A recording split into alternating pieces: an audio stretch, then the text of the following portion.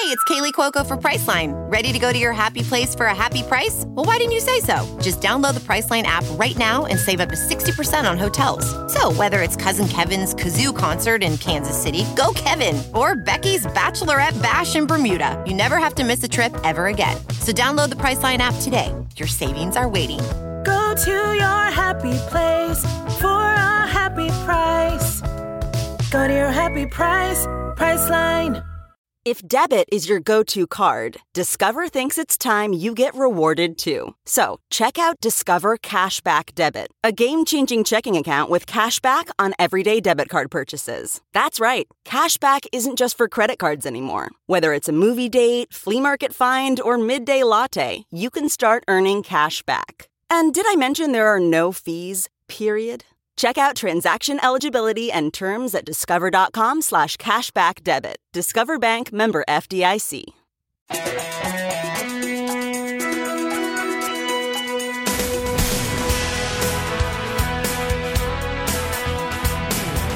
Welcome to Hollywood and Levine. I'm Ken Levine, your podcast host.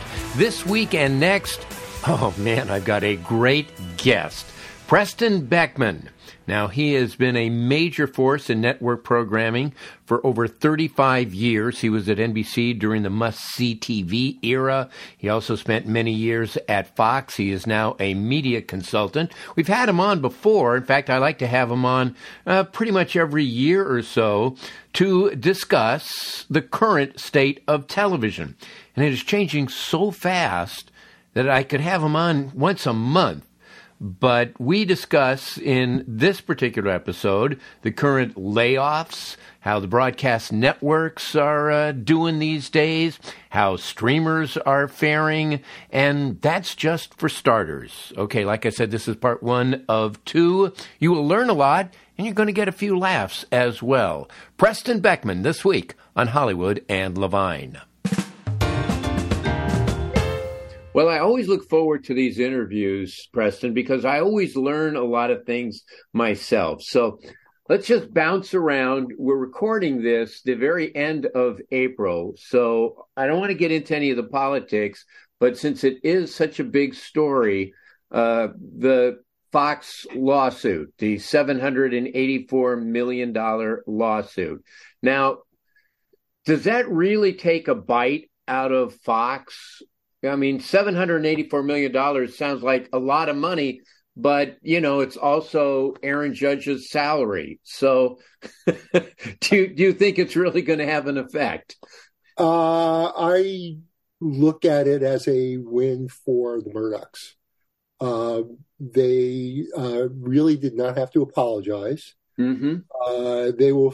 I gather they can write off a significant amount of the what they're paying Dominion, and they'll probably turn around and demand a higher fee from cable operators to carry Fox News, and the cable operators will probably comply. So I think it's a spit in the ocean. It's a little bit of a black eye, but I think for their audience, they don't care. You know, as long as Fox continues to feed them the version of the world that they choose to believe in, life goes on. And the other lawsuits that are pending, that's just swatting flies? Or well, I think they'll approach them the same way, which is we'll eventually pay something for this to go away. I never, having worked at Fox FPC for 15 years and getting to know Rupert, I knew, or I felt that they would never allow him to go on a witness stand, not because he's senile, as you're reading, but because I don't think he feels that he is beholden to certain rules and decorum in a courtroom that you and I would would abide by. Yes, he's above all that, I'm sure. Yeah, and it would have probably proven Dominion's case for them. So, yeah. Okay, interesting. We are at a time in the industry, a lot of tumult, and Disney is laying off like thousands of employees. Does that surprise you, or is this the kind of thing where you've seen it coming? I wish I could tell you I saw it coming. I mean, I could say that, but it wouldn't be true. You know, we're in, and we continue to be in this wacko time where I believe, and I'm sure we probably talked about this prior, technology started to drive creativity. And by that, I mean that streaming came along and all these new ways of disseminating information came along, and they were cool.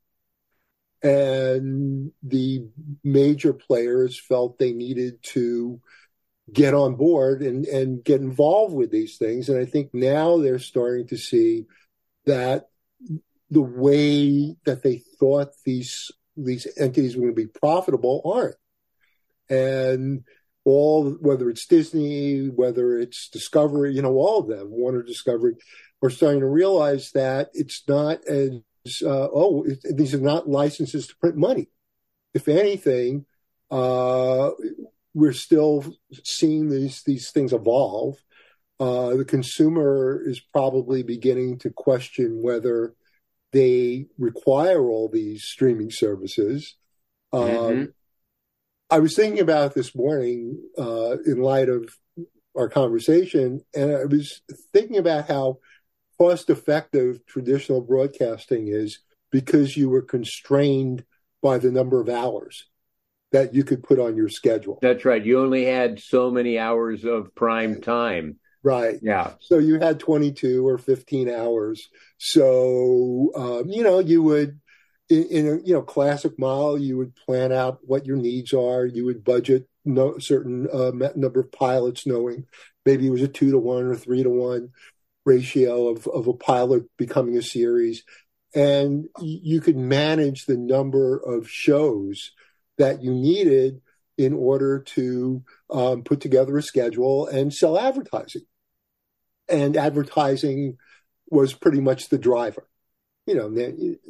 Now it's evolved into how many shows do I have?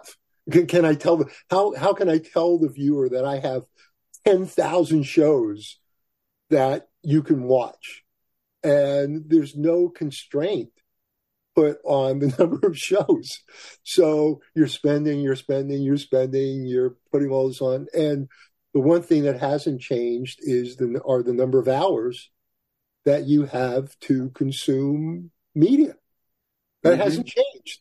So I think, go ahead, I'm sorry. I was going to say, getting back to the broadcast model, I think one indication of how they're being squeezed is you read, and to me, this is kind of, unprecedented, that a lot of actors on current hit shows are taking a pay cut to keep it going. On Blue Bloods, they took a 25% pay cut.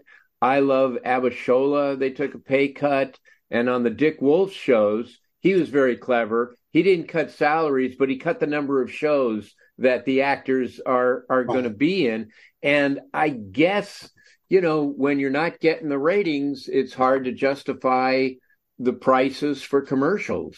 Right. I still watch the 911 shows on Fox because it's kind of the first time I felt Ryan Murphy found something that was commercially successful on a broadcast network in 911. And the reason why I felt that way is because he'd come up with the most outrageous rescues possible.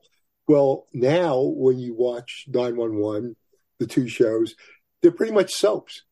You don't see rescues anymore. And, I was joking with my wife. 911 Peyton Place. Well, the reason why is because that's where the money is. So you would watch these shows and you would see 2 or 3 big rescues. And now many of these shows, you don't see any of them. So that's how they've cut back and these shows can continue. So it's all gotten out of control. And I think that, again, I don't know how a lot of things work, but to me, laying off people is probably the least. It might work. It might play on Wall Street, but I don't think that solves the problems that these companies are dealing with right now. No, I mean, it's basically a Band-Aid. Yes. Okay, so turning to something closer to my heart, sitcoms. Okay. Notice that earlier this year, Night Court premiered on NBC, a show that they had so much faith in that they kept it on the shelf for a year. And it did relatively well for them, getting a 1 share. And suddenly the networks think, okay, multi-camera sitcoms are back. Yes. Is that the case? Networks are always running to the other side of the sinking ship. I mean, that's kind of like the way I always look at it. I mean, look, clearly when it comes to at least broadcast television, and actually not only broadcast television, it applies to streamers as well, IP is very important. And the more recognizable a title is, even if it has nothing at all to do with the original show. And I know in the case of Night Court, there is a story, a through story. It helps in the marketing of these shows because, again, there's so much out there that that Night Court will break through because it's Night Court. Even though it wasn't when I used to call Night Court because I was at NBC during the Night Court era, I would call it the Walk the Dog show, which was on Thursday night. You had 4 comedies, and you had the Cosby Show, and you had Family Ties, and you had Cheers, and then you had Night Court, and then you had LA Law, and at some point you had to walk your dog. And I remember telling Brandon Tartikoff this, and I said, Night Court was the perfect walk the dog show. Oh, if the dog doesn't need to be walked, fine, I'll watch it. It's not terrible. But if the dog needed to be walked, well, here, I have a half hour where I could go out before LA Law comes out on and watch the dog, watch the show, walk the dog. And I remember thinking to myself that, the goal of a broadcaster is to make that dog hold it in. For 3 hours of prime time, but seriously, I mean, look, it's why Quantum Leap came back, and it's why you see what I've always called the colonized hits of the FBI's and Law and Orders and CSI's. This is all, and I don't even say this critically. This is the way networks, broadcasters can carve out an audience, which is to give them the familiar. Even though it might only be a title, I was given the script for Matlock, which is a CBS pilot. Mm-hmm. And once you get beyond the name Matlock, there's nothing at all that says. It's not even like this is Matlock's granddaughter or this is Matlock. Nothing other than this person happens to have a name Matlock. But you know what? People will tune in. If I ever create another series, no matter what it is or what it's about, I'm calling it Friends. Right. Yeah. Exactly. I might as well. Or pals. Yeah. Gums. Or buddies. Comrades. Do it in Russia. Right. Friends, pals, exactly. I mean, and honestly, it's a very valuable tool to use in terms of trying to survive as a broadcast network. And you see they're all doing it, and I don't fault them at all. That's why. Well, there's so much product out there that in order for something to make an impression, right. I mean, I've always understood this. Back when I was a top 40 DJ, in the early 70s, and all the disc jockeys had interchangeable names like Ed Mitchell and Bobby Wayne. I chose the name Beaver Cleaver because the minute somebody heard that name, it registered something. They remembered it. It's like, wait, that guy I know. Bobby Wayne, who knows that? Right. I grew up on the other coast where it was Murray the K and his soiree. And you always remembered Murray the K. Well, getting back to television, and the economics of it, I see that ABC has kind of clung to Jeopardy, and they did really well with Celebrity Jeopardy. And I'm a big Jeopardy fan, and I swear to God, I couldn't watch it because the questions were so stupid. And I'm thinking to myself, is it because they didn't want to show up the actors, or do they think that their audience is that dumb that they have to make these questions that are absolutely moronic? Well, I mean, it's probably a combination of those. Well, at least you don't want the actors and actresses to stand there with their hands on the clickers and nobody's answering the questions. And they also, I'm sure they've done some research, and they've probably found that people who watch Jeopardy in prime time might not be the hardcore Monday through Friday audience, and may want to play along more and feel that they're smart or smarter. Whereas those who watch it during the week have a different mindset watching, and probably watch it for years now, where they're like, they know the answers. Well, they're also going to do a tournament in May, which is like the Masters, which, they're top super champions. Right. So I'm sure the questions will be much smarter. Yes. Let's see if it does well in the ratings or it absolutely tanks. Right. But I had an idea for a show, which I almost went out and pitched, but for certain reasons we didn't, which was to revive the GE College Bowl, but call it Celebrity College Bowl. And rather than have 4 smart students from a school, have 2 celebrities, 1 student and 1 successful alumni who was not a celebrity. And, when I was thinking about it, I realized you had to change the kind of questions. You wouldn't be talking about Pythagorean theorems, stuff like that, And that was entertainment. Yeah. Those were great. Well, doesn't it seem like the only thing that's really holding the broadcast networks together are live sports and the NFL? So that's why, they're paying unbelievable amounts of money just to have the NFL.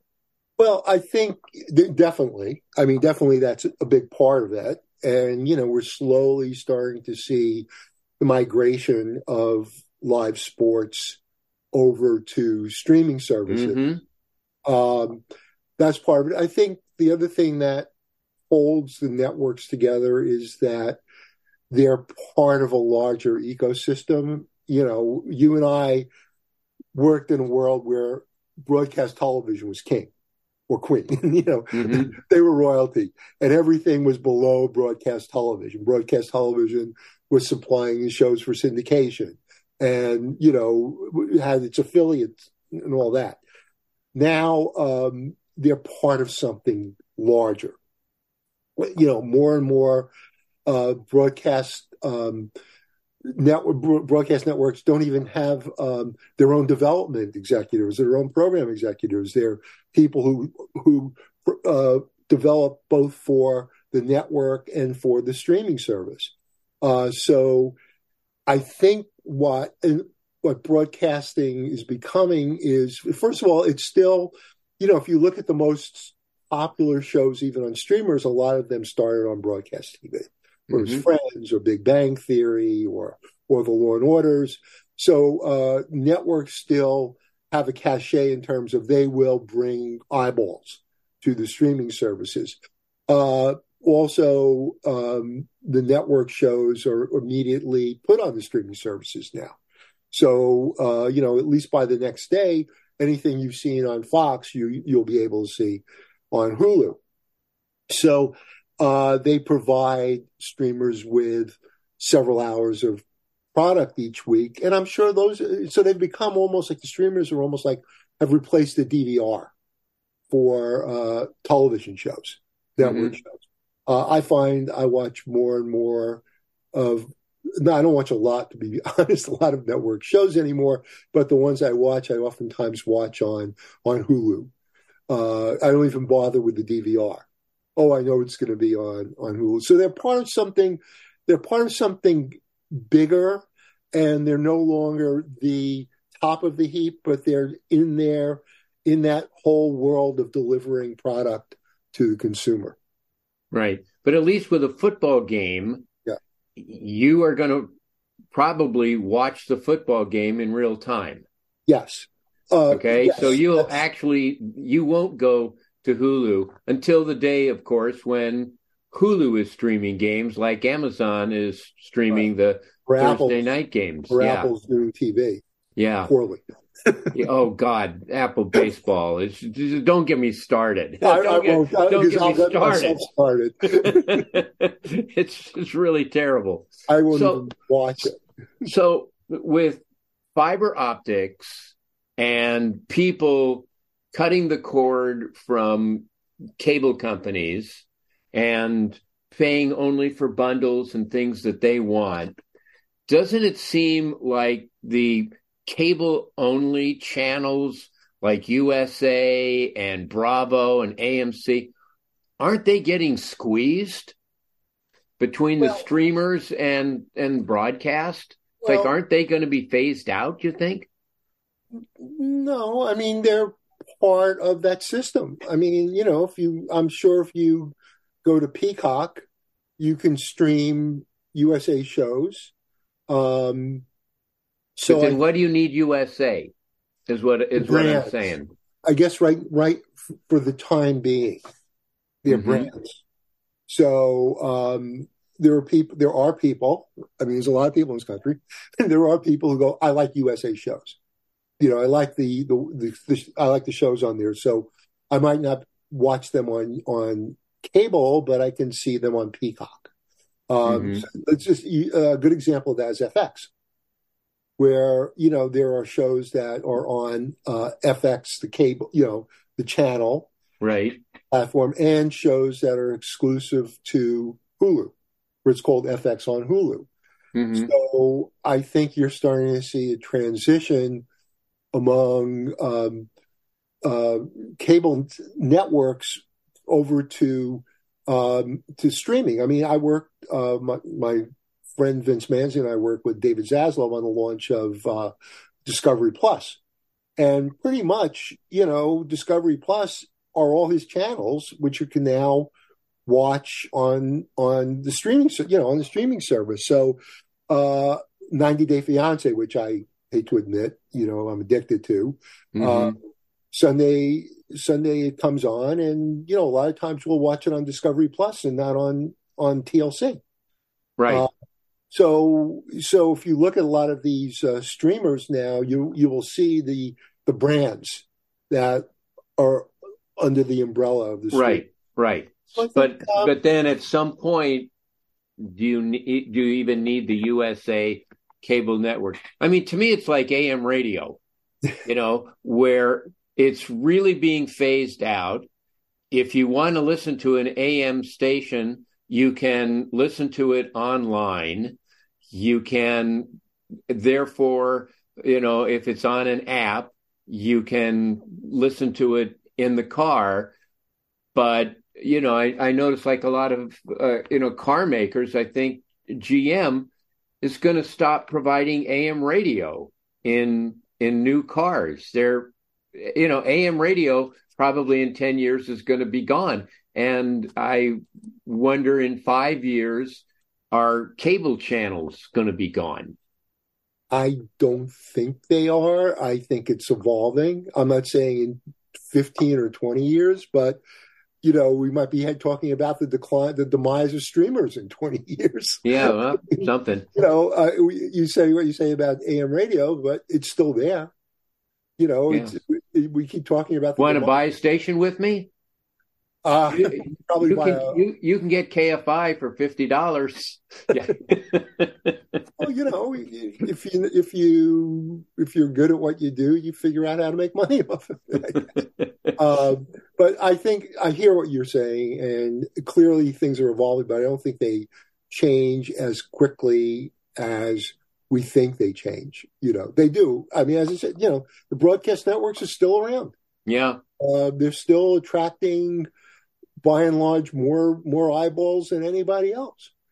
Are they what they used to be? No.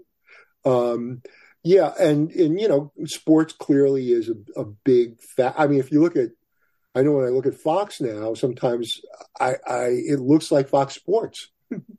Yeah. On the weekends they'll go wall to wall with sports. So it is keeping the networks afloat. I mean, just going off on a tangent, we're talking about sports. So Joe Buck leaves Fox and goes to ESPN for huge money. They're paying huge money for Tony Roma at CBS and for Troy Aikman, and Amazon, I'm sure, is paying huge money for Al Michaels. And it seems to me that people do not tune into football games to hear the announcer. They tune in because of the matchup. That being the case, why give, and I love Joe Buck, but why give Joe Buck huge amounts of money when whoever they put in that seat is going to announce the game, people are going to watch? I can't disagree with you. I mean, I don't know if it's dick wagging. I don't know if it's like, look who I got. I don't know if it legitimates that they're serious about televising sports. I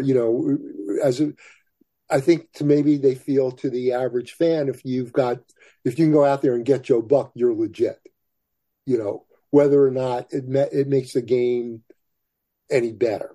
I can see that certainly with Amazon getting Al Michaels. Mm-hmm. They're like, yeah, we're big time. Look, I mean, when Fox got football, we went out and got John Madden and Pat Summerall. Yeah. So I think what it does is it gives the network or the whatever, it's going to carry the game, some kind of credibility and legitimacy. I mean, I guess another way to answer your question is look at how bad Apple is.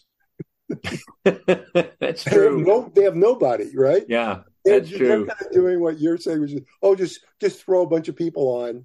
Yeah, but their baseball – I mean, that's first of all, it's a baseball game in June, and it's the Pirates versus San Diego, and like who cares? Yeah, but the announcers are so bad that they detract from the game, and you go, you know what? There's so many baseball games I could watch over the course of a season. What am I sitting through this dog for? I'm a big Kansas Jayhawk fan. My son went to Kansas. And when they're on ESPN, I'm not going to mention out of respect for him, the broadcast, the color man. But when he is doing the color for a Kansas game, which he does often, I just don't put the sound on. Mm-hmm. I watch the game with no sound. That's how annoying he is to me. So, I do this. If I was going to watch a game on Apple, I would probably just shut the sound off.